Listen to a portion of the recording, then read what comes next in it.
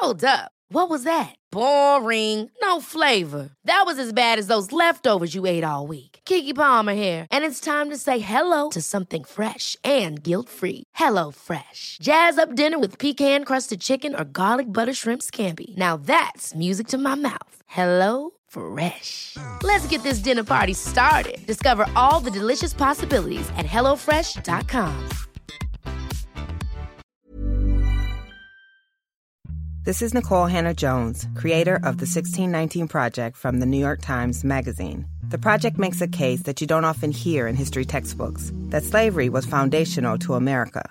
So it wasn't surprising that we ignited a fierce debate among historians about these issues. But that's the power of the New York Times, to spark an important dialogue with bold, rigorous reporting that forces us to examine our assumptions. To learn more, go to nytimes.com/worthit. For me, my art is my activism. If they feel like their art should be theirs, use that. But you have to define your activism. But the most important thing is to just be active. And I think that's what we have to remember. Beyond even social media and stuff like that, we have to be active.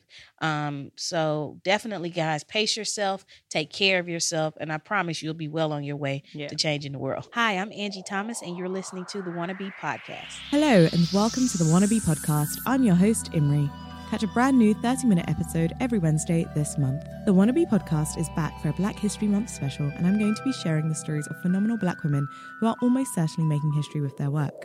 I got to interview New York Times bestselling author Angie Thomas. She wrote a book called The Hate U Give, which I think you'll really like. It's about a teenage girl called Star who witnesses her friend die at the hands of the police. The book just got turned into a movie with Amandla Stenberg as the lead actress, and it's so good. You have to go and see it. Honestly, it's kind of a lot. There's police brutality, Black Lives Matter, dealing with white friends and microaggressions, but it's iconic. The film is out now, so please do go and see it and support that work. I can't wait for you to hear this episode. You are undoubtedly on a path to success right now, and Angie shares how she's managing being on social media in the face of sudden success. We talk about what it's like to give up control of your work and how you can be a better activist and make real change in your community. Angie is on a whirlwind of success right now, and to be honest, I just wanted to see how she was doing. I'm so pleased to kind of be in your presence again. The last time I saw you was at City Hall when you were in London last year. Yeah. And so we had another podcast that was recording, and we had like a 5-minute in like a meeting room with you. Oh, yeah. And it was like, let's just get like a couple of questions really quick. But you were just such a joy. And I just remember like you just being so positive and just like genuinely surprised by like how everything was going at the time. And it was still early days, but obviously there was so much buzz around the book. And yeah, now from like then to now, it's just been insane. So first question is, how are you? I'm exhausted, but it's the good kind of exhaustion, it's been amazing to talk about the movie and to see people's reactions to it already and stuff. That's been one of the best parts. So I love going to screenings and hearing the reactions during the movie. So it's been a lot, but it's been a good lot. Yeah, I can imagine. How are you coping mentally with just rapid success? I mean, it is a relatively short window of time for being like, I imagine like a hermit just writing the book and dealing with all the issues and the themes and getting it edited, and just then it blows up and becomes this massive phenomenon, and then there's this massive iconic movie that's come out. Like, how are you coping?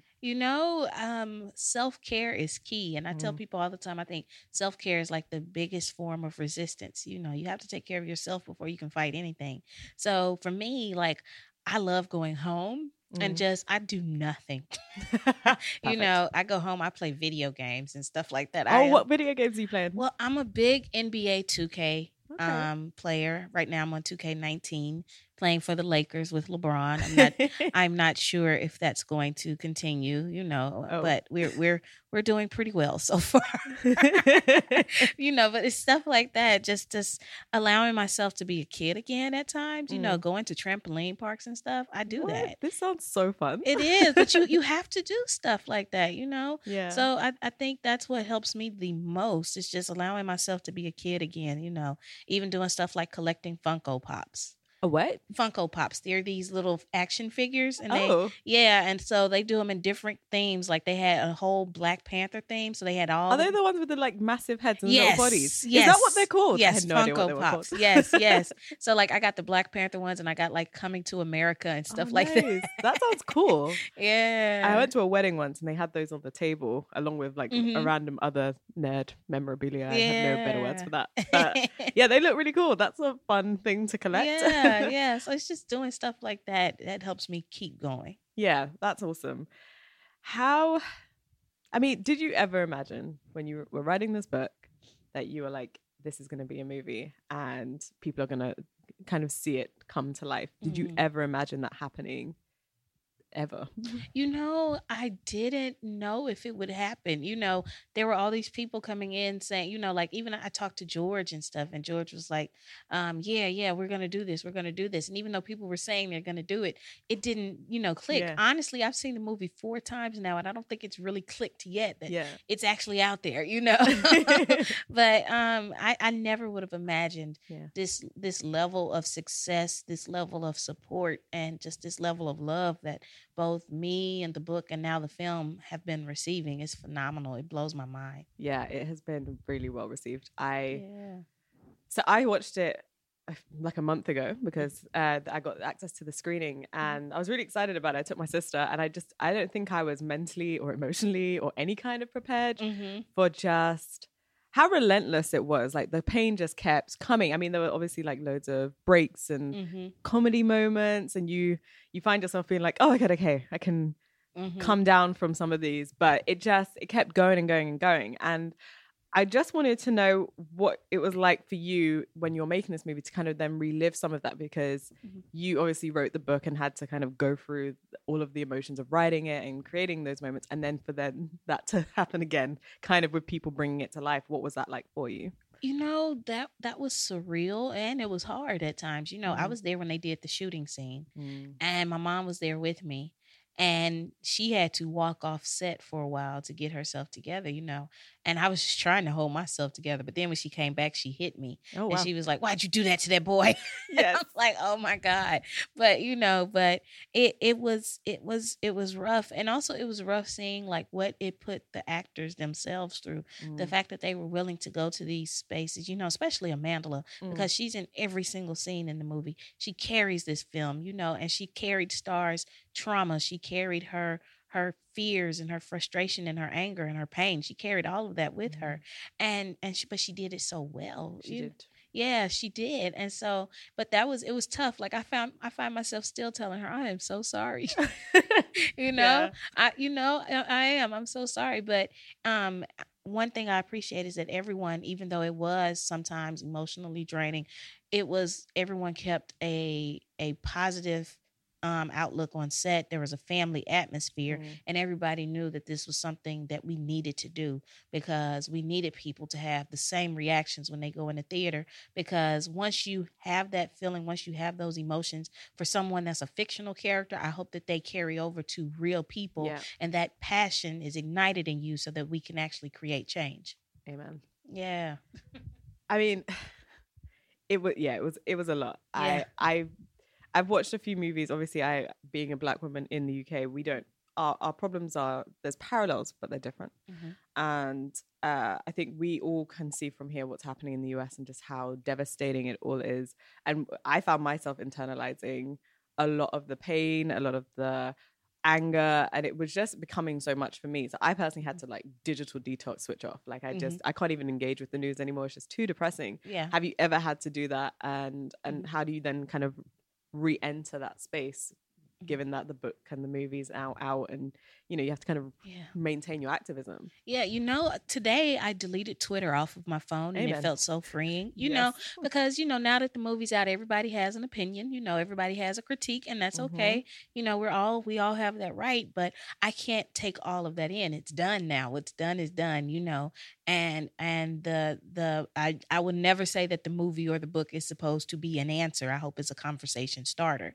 Huge difference. So I have to take a step back and what's been really freeing for me, not just today, but period, is I have these moments where I'm in the car and I'm looking at my phone and I set my phone down and I just absorb life. Yeah. And you realize life is not just on here, it's not just social media. And all of the things that I would deal with on social media, all of the news things that I would deal with, when I see them, I'm not facing them every single moment if I put that down for a second. And it is the most freeing feeling. Like, I'm going to get rid of Instagram probably at some point. Oh, well, I love it so much. Yeah, I love it. That was a nice one. I will say, but what I've gotten away from is reading comments on Instagram. So I'm just going to stick to my feed. But it's just, for me, it's okay. I had to remind myself it's okay to step away, period. I try not to watch the news now. I want to be aware, but I don't want to be obsessed. Yeah. And that's what I find myself getting close to. So I think we have to find a balance of being aware and not being obsessed, because after a while, this stuff weighs you down. Absolutely. And it makes it even harder. So that's another form of self-care. Stepping back is a form of self-care. Amen. I'm all about the self-care. I get asked to do some like shows about the news and I'm like, I don't know what it is. Right. I think I've gone too far back. I might actually need to step back into awareness. So I guess I wanted to talk about the activism in the movie because Star is very young. And I guess the overarching message, without giving away massive spoilers, is that she has to really step up and speak out. And there's huge consequences for that.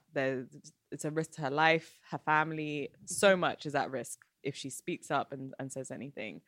Without any kind of real change possibly happening as well, because that's the overarching theme as well, is that there's never any justice. Right. And so I guess for any young people that are going to be watching this film and also reading the book, what do you advise for them to do if they're wanting to be activists? What should they do, especially if the risks are so great? You know, I would say first, when you're dealing with that fear, look to the ancestors. And I know that's kind of a cliche thing, but really you have to look to the ancestors. When I was writing The Hate U Give, I had a lot of fear. I was afraid of what people would say. I had a fear that Donald Trump would one day tweet about my book. I was afraid. I was afraid. And it's just all of that, of what that could mean for me and for my family. But I looked to an unsung hero by the name of Mamie Till. That's Emmett Till's mother. And a lot of people don't know that when she decided to have the picture of his brutally beaten face put out there for the world, she changed the world. That really ignited the civil rights movement as we know it. And I can only imagine the fear that she had when she did that. So I had to look to her for inspiration, and I read her autobiography. And it's just, she just said, when even in the face of fear, you have to just go forward, So I look to people like that. And I would advise young people to look to people like that, read up on them and read about their struggle, not just the glamorized part. Read about the things they actually dealt with and recognize if they went through it, you can go through it, you can survive it. It's worth it. But also we have to remember with activism that it is a marathon, not a sprint. And so this is going to take time. I look at the civil rights movement in the States a lot, and, from my point of view, it looks like, oh, that happened quick. That was decades of work, though. And we're still trying to get stuff done, So that's a marathon. It's not a sprint. So I would advise them to be prepared to pace yourself, and also define your activism as you see fit. For me, my art is my activism.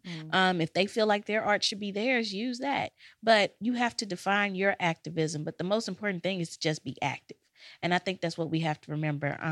Beyond even social media and stuff like that, we have to be active. So definitely, guys, pace yourself, take care of yourself, and I promise you'll be well on your way to changing the world. What are the 3 things that you would like them to do? So what can they physically do on the ground?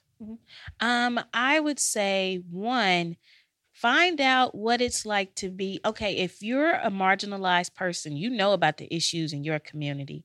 I would say find out what organizations in your community are already doing work to address those things and see how you can help out. If you're a non-marginalized person, you need to find out what it's like to be a marginalized person in your community. And you will be surprised at the issues that are happening right around you. I've been over here and I'm going to just say it. I've had white kids say, oh, there's no racism over here. And I'm like, you have not talked to a black person, have you? Never in your life. And even if you had, you didn't hear them. Exactly. So. You've not talked to a Black or brown person. You don't understand because you saying it doesn't exist because you haven't faced it. Mm-hmm. So find out what it's like. And then once you guys do know what's happening, get involved with organizations that are already doing great work.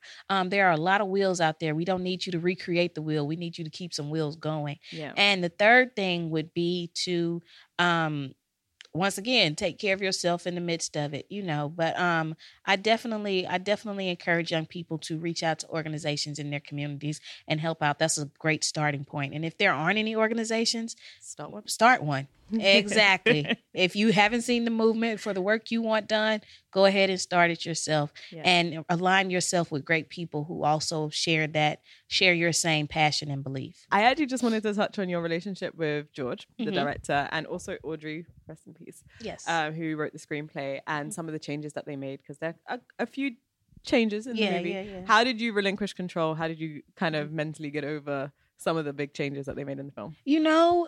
Early on, I had to allow myself to recognize that I was a parent giving my kid away to somebody else to raise. And, that must be so hard. It's hard, but I knew early on that, I trusted George and I knew that he'd get this kid into Harvard, So it was hard at times, but, there were some characters who were cut.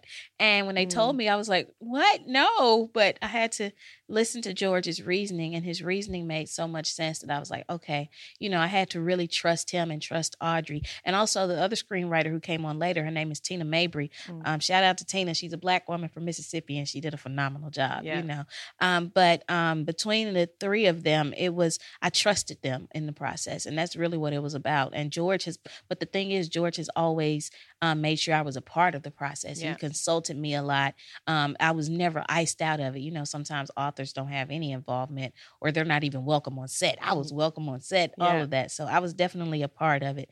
But what helped was the fact that he respected the source material and the source of the source material. So that made letting go a little easier. Yeah. Did you get to choose him as well? Did you have any say in that? Yeah. It was interesting because I had a lot of phone calls with a lot of producers, like over a week's time. Wow. And out of 15 people that I spoke with, George stood out immediately. And after talking to him, he became the standard for every single call that followed. Yeah. So I knew he was the one. So I told my film agent, right after I got off the phone with him, I was like, he's the one. She was like, well, let's talk to everybody else. I said, no. And she's like, no, we have to talk to everybody else. What was it about him specifically? Just curious. Mm-hmm. His passion for the story, and then the way he knew my characters so well and the story so well, and the perspective he brought as a Black man too on some things that I didn't even think about, So it was all of those things, and he was speaking about them as if they were living, breathing people, and that's what you always want in a filmmaker. Don't forget to head out to the cinema to see The Hate U Give. It is remarkable, and like Angie says, it's the start of a conversation. You can find Angie on Instagram at Angie Thomas. That's ANGIETHOMAS. Be sure to share this podcast with a friend who's a bit lost and doesn't know what they want to do yet. You can do this by tagging them and at Wannabe Podcast on both Twitter and Instagram. Also, feel free to screenshot the episode you're listening to in your Insta stories, and I'll reshare them if you tag at Wannabe Podcast. For detailed show notes, photos, freebies, and top quotes from this episode, visit wannabepodcast.com, and I'll be updating the show notes at the end of each month. This is the last episode in the Black History Month special, and it has been an absolute pleasure to create these episodes and introduce you to phenomenal Black women. Special thanks to Abadesi Osunshade, Vashti Harrison, Amber Cabral, Amanda Stenberg, and of course Angie Thomas. I hope you took something away from each and every one of these women. I'll catch up with you in 2019. If you're loving the podcast and want to see it grow for season 2, please do leave a rating and review via Apple Podcasts. And also feel free to reach out to me on Twitter and Instagram at Wannabe Podcast with questions, comments, and even guest recommendations for season 2. See you soon. Bye.